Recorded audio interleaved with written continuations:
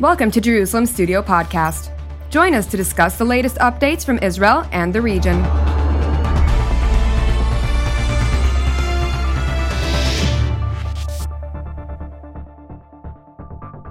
Shalom and welcome to Jerusalem Studio.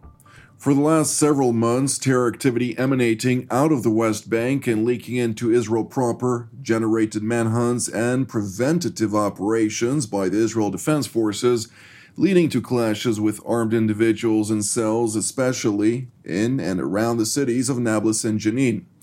Further south, East Jerusalem is a hotbed of friction between residents and the police. How tense is the situation in these sectors?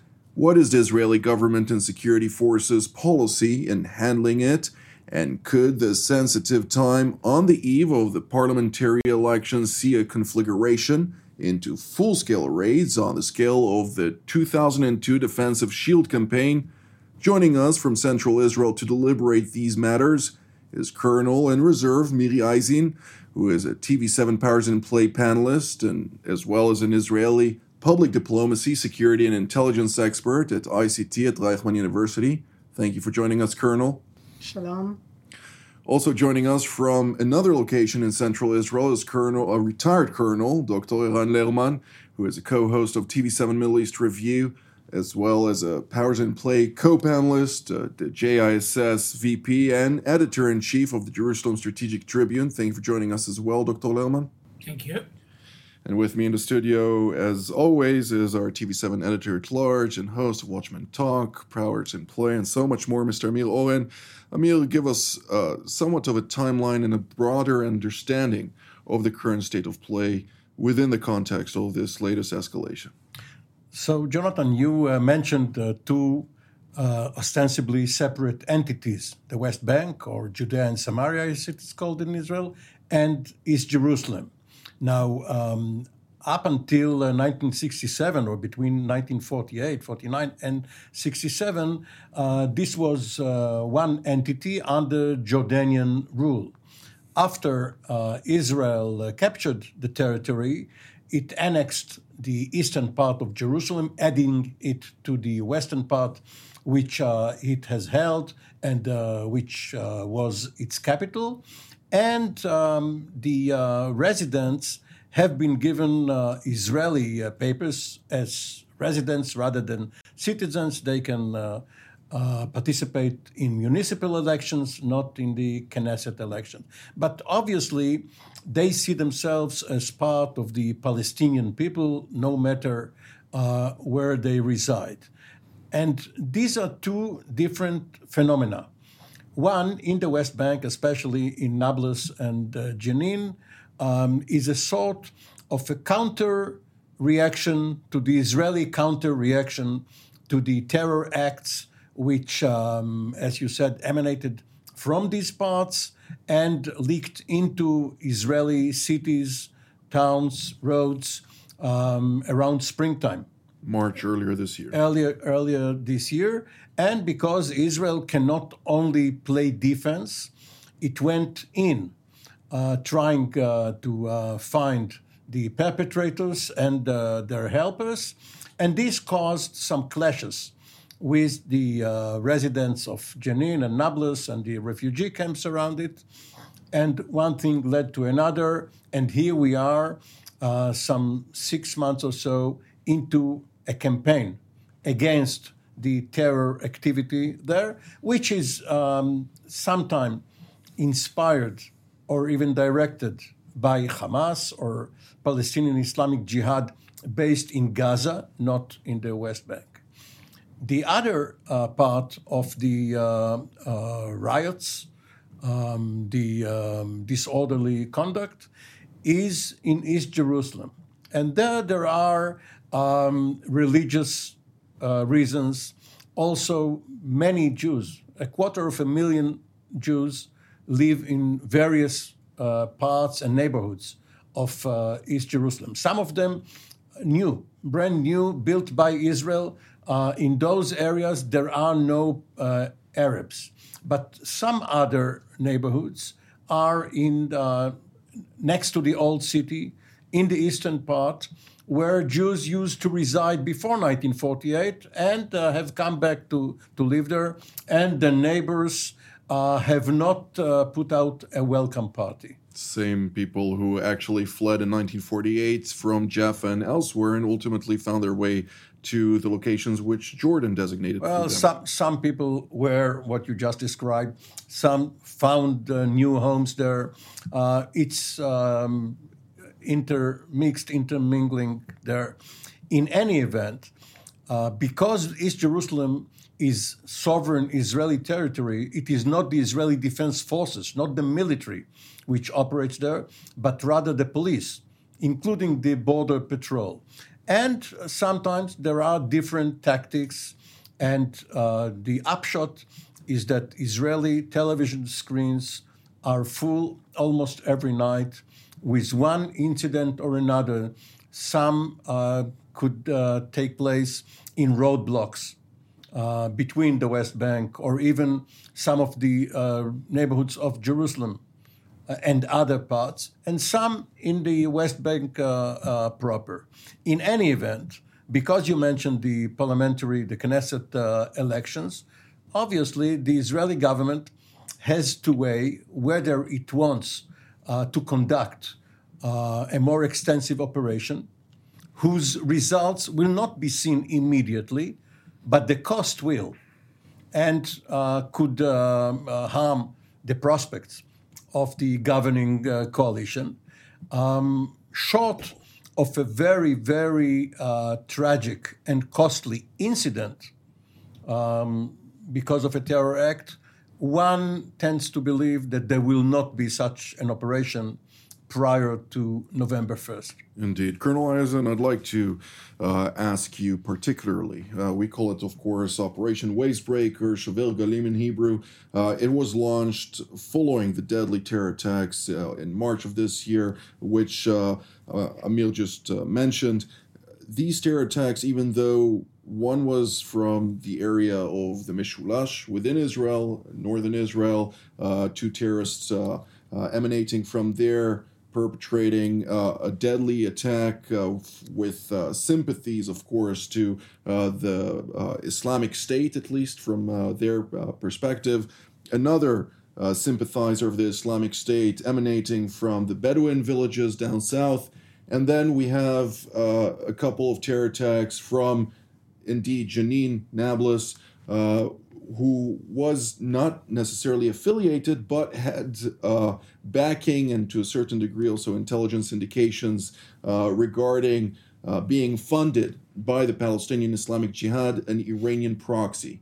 Israel then enters the Jenin area, Nablus area, northern Samaria, and starts rooting out terror elements, particularly initially affiliated with the Palestinian Islamic Jihad, the Iranian proxy, and then expanding that also to other organizations to the degree where we see those terrorists with their backs against a wall starting to lash out to other areas, starting to leak to other areas, and then, of course, with a vigorous social media campaign by the Islamist Hamas organization, by the Palestinian Islamic Jihad organizations in the Gaza Strip, trying to fuel hatred in social media to really encourage the youth, the Arab youth in Israel and the Palestinian youth in the West Bank, to go out and attack Israelis and Israel at large.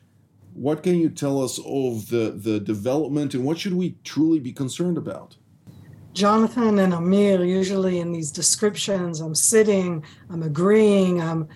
Today, I'm slightly disagreeing on the overall framework in which we're presenting this, and that will be my response to how I view this. We are 20 years after the harshest of the Second Intifada, meaning that the youth in both the West Bank and East Jerusalem and in the Gaza Strip, by the way, also inside Israel proper, that youth that can be 15 years old or 20 years old, or for that matter, even 25 years old, does not remember the Second Intifada. That's not part of their background. It's part of their parents' background. Now, 20 years after that harsh reality, where the Palestinian Authority itself, using its weapons, using its structure, decided and chose to go to war against Israel, that's the story 20 years ago. The youth that's doing it now, and I want to change a bit of the way that we're framing it. I want people to understand we're talking about teenagers. We're talking about people in their early 20s. We're talking about people who do not have that memory, that for the last 20 years, from their point of view, nothing has changed to the good within their arena, not within the West Bank, not within East Jerusalem, let alone within the Gaza Strip. And in those changes, when they look around, they're looking for something to inspire them. So you said Hamas inspires and sometimes funds. Palestinian Islamic Jihad inspires and sometimes funds. I view this as being an enormous youth. In other cultures, in a horrible way, this youth may have gone to gangs. They may have gone to other negative elements. And in this case, they are looking for an outlet for their anger at the heads of the Palestinian Authority within the areas they live, for their anger against Israel that they see as responsible for everything. And that anger is coming out in a way that I'll define as terror, but it's not necessarily in the constructed terror organizations in the way that we knew in the past. I think that Israeli intelligence capabilities are exceedingly effective against the terror organizations, against the Hamas infrastructure, against the Palestinian Islamic Jihad infrastructure. And we are not as effective when it comes to disaffected, disenchanted youth that get their hands on hot weapons and do acts of terror, but not in a constructed terrorist way. And I see that as the big challenge right now because it is very broad in the northern West Bank and it has the potential to spread much further. Dr. Lerman, northern West Bank, northern Samaria region, that is the focus of Israeli operations. Also, a loss of governance from the Palestinian Authority that has prevailed for quite some time, ultimately bringing about a lash out against the Palestinian Authority and also Israel, for that matter. What can you tell us about that? Well, I think, first of all, I agree with Miriam that we are looking at a new phenomenon, by the way, to some extent fueled more than ever before by the social networks, the need to demonstrate bravado on TikTok. I mean, people have been talking about the Ukraine war as the first TikTok war, and Arin al-Usud, the Lion's Den, comes across as the first TikTok terror group. It has much to do with the need to demonstrate action. So that's one factor that has been, I think, driving this new dynamic. I also agree with your last comment that the failure of governance on the part of the Palestinian Authority is particularly acute in northern Samaria, further away from Ramallah or from Hebron, where there is still quite I would say, an authoritative social structure, and that the corruption, let's say, the growing delegitimization of the Palestinian Authority, of the Fatah movement, older leaders, as the younger ones drift towards greater and greater affiliation with the terror groups. All of this adds up to what we are seeing now. I would not dismiss also the role of Iranian money and Iranian incitement and let's say there's infrastructure of support, mainly through their proxy Palestinian Islamic Jihad, which is stronger in these parts, in Jenin and to some extent in Nablus, than elsewhere in the West Bank. The Iranians have an acute need right now, for a variety of reasons, for Israel to be distracted from its campaign, from the campaign between the wars which Israel is conducting against the Iranian position in Syria, and Israel's rumbling warnings that the action may be coming at some point, or needs to be coming at some point, against the Iranian nuclear project. So the Iranians have a vested interest, as Ali Khamenei wrote already in November 14, in turning the West Bank into another Gaza, and the one opportunity to do so is in the north. So all of this could have led to another operation like the one in which both Miri and I had a role on the information side, namely Operation Defensive Shield back in 2002. But there are two differences. First of all, that was triggered by a horrific failure of the Israeli forces until then to prevent massacres, real massacres of citizens in our streets. Operation Breakwater, on the other hand, has actually done its job since March, since the short wave of terror that we saw in March. There was a clear decline in the effectiveness of penetrations into Israel. There was one bizarre case in which an old woman was butchered by a Palestinian who later hanged himself. It was clearly a lone wolf, bizarre episode. Effective penetrations into Israel otherwise have been very, very limited. Let me respond with a disclaimer first.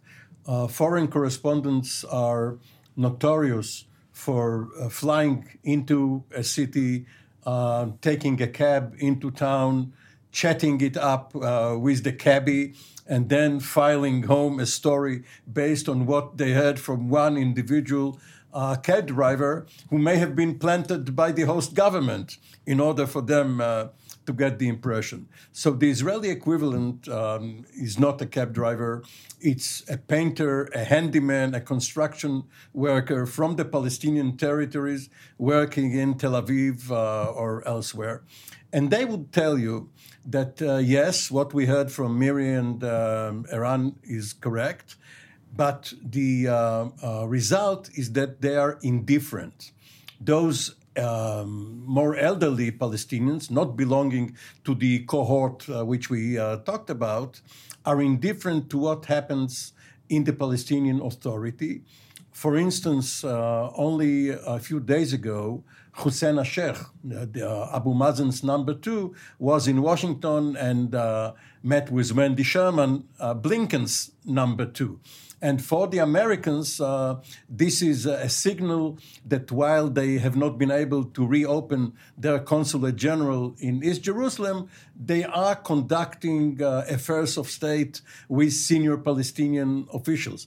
But for the Palestinian in the street, could be a Tel Aviv street, but a Palestinian residing in the West Bank, Hussein Sheikh is another corrupt official of an incompetent authority. He is not going to be supported by the masses. They believe that there will be a struggle between various security organizations and among themselves, and some of them against Hamas and Palestinian Islamic Jihad. So it is not only a delicate time regarding the Israeli political scene, but also the Palestinian one. I'd like to focus on 2 points that Dr. Lehman has mentioned. And the first one is the name of the new organization, the Lion's Den, which is a new Islamist terrorist organization, so to speak, that operates currently relentlessly and tries to promote as much as possible its own activities as those of leading basically the Palestinian street. And the second one is the fact that ultimately when we look at it, the money fueled by Iran and other organizations enables much of this. But let me focus particularly on one thing. And Colonel Eisen, I'd like to hear your point on this, because I've been speaking with people in Jenin and in Nablus and on a regular basis, and also outside of their areas adjacent.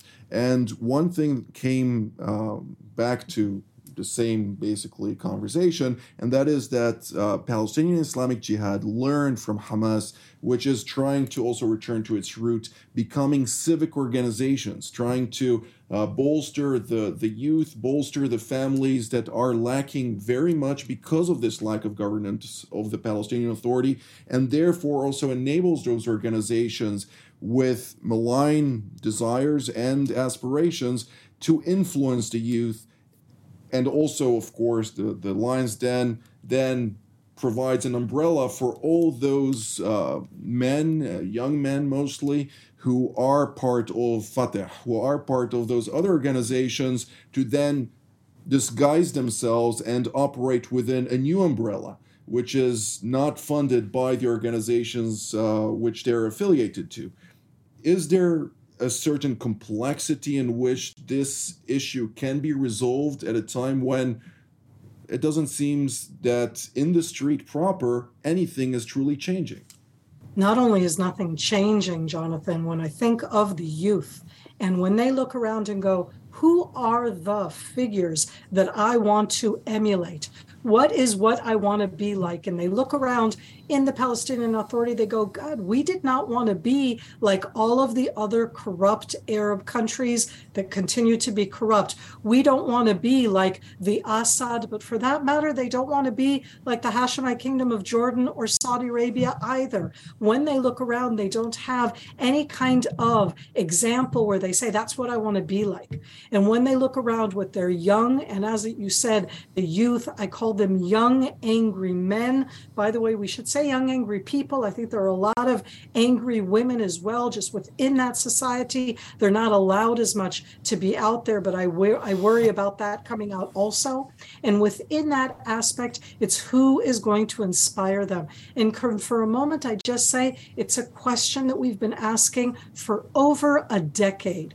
Where is that Arabic-speaking figure, Islamist type of figure that inspires people to look for something with the future, with the hope, rather than with a machete or with a gun? And it's a big question, and I don't see those alternatives. What I see is going after that Iranian harsh type of look, or for that matter, the Arabic-speaking Hezbollah kind of challenge where money flows in and it brings in different things, much more of a mafia kind of way, and I don't see alternatives. And as you said before, what happens to part of the population is that they just don't care. But with the younger generation that are out there in social media, they live that same kind of social media life that so many of us, it's kind of behind me. It's what my kids do. I can't say that I live it. And I think that it very much impacts them into going out, being on the street, being part of what's going on. And what's going on is anger, is is attacks, and to have it all posted on social media as quickly as possible. Well, taking the Abraham Accords out of the equation, peace culturally in the Middle East is not a popular word, Mr. Owen. No, just regarding the Lions Den, the shoulder patch of Israel's central command is a lion. In the north, you have a gazelle or a moose, and in the south, you have a fox. But Israel was there first with lions, and it will probably find a lion tamer, because the military, which managed to find its way to Entebbe, several thousand miles from home, can get into Jenin or Nablus without causing collateral damage. The whole thing is to be laser focused on these several wanted perpetrators without others dying in the clash, funerals, and this vicious circle. Operationally speaking, without a reason of a doubt, it's pretty impressive what's happening there from an intelligence-driven perspective. I'd like to ask Dr. Lehrman, as we don't have very much time left, but I'd like to bring Jerusalem into the picture. There is a worrying trend in which the backlash of tensions in the West Bank are not necessarily fueled by the local Arab residents, but rather by radical Jewish figures who are seeking to capitalize on the situation and then somehow capitalize in the upcoming national elections, which are just around the corner. What can you tell us about that? And is there a true answer to this, since there are also a lot of hate-driven youth in Israel who are seeking retribution for what is happening supposedly in the West Bank. Well, quite frankly, we've had past incidents in which just close to an election, attacks by Islamist elements seem as if they were designed, I cannot prove it, of course, but they seem as if they were designed to enhance the hard right in Israel and basically just generate deeper and deeper hostility rather than, let's say, capitalize on for example, the recent message by Prime Minister Lapid that he still believes in the two-state solution.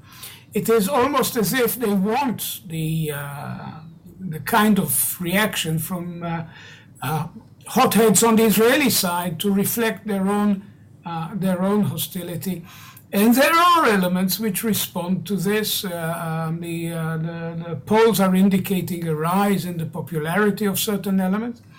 In addition, it's easy for some elements on the Islamist side to latch on to utterances by a tiny minority of Israelis, really a negligible, crazy fringe, but people who talk about rebuilding the temple on the ruins of the existing mosque.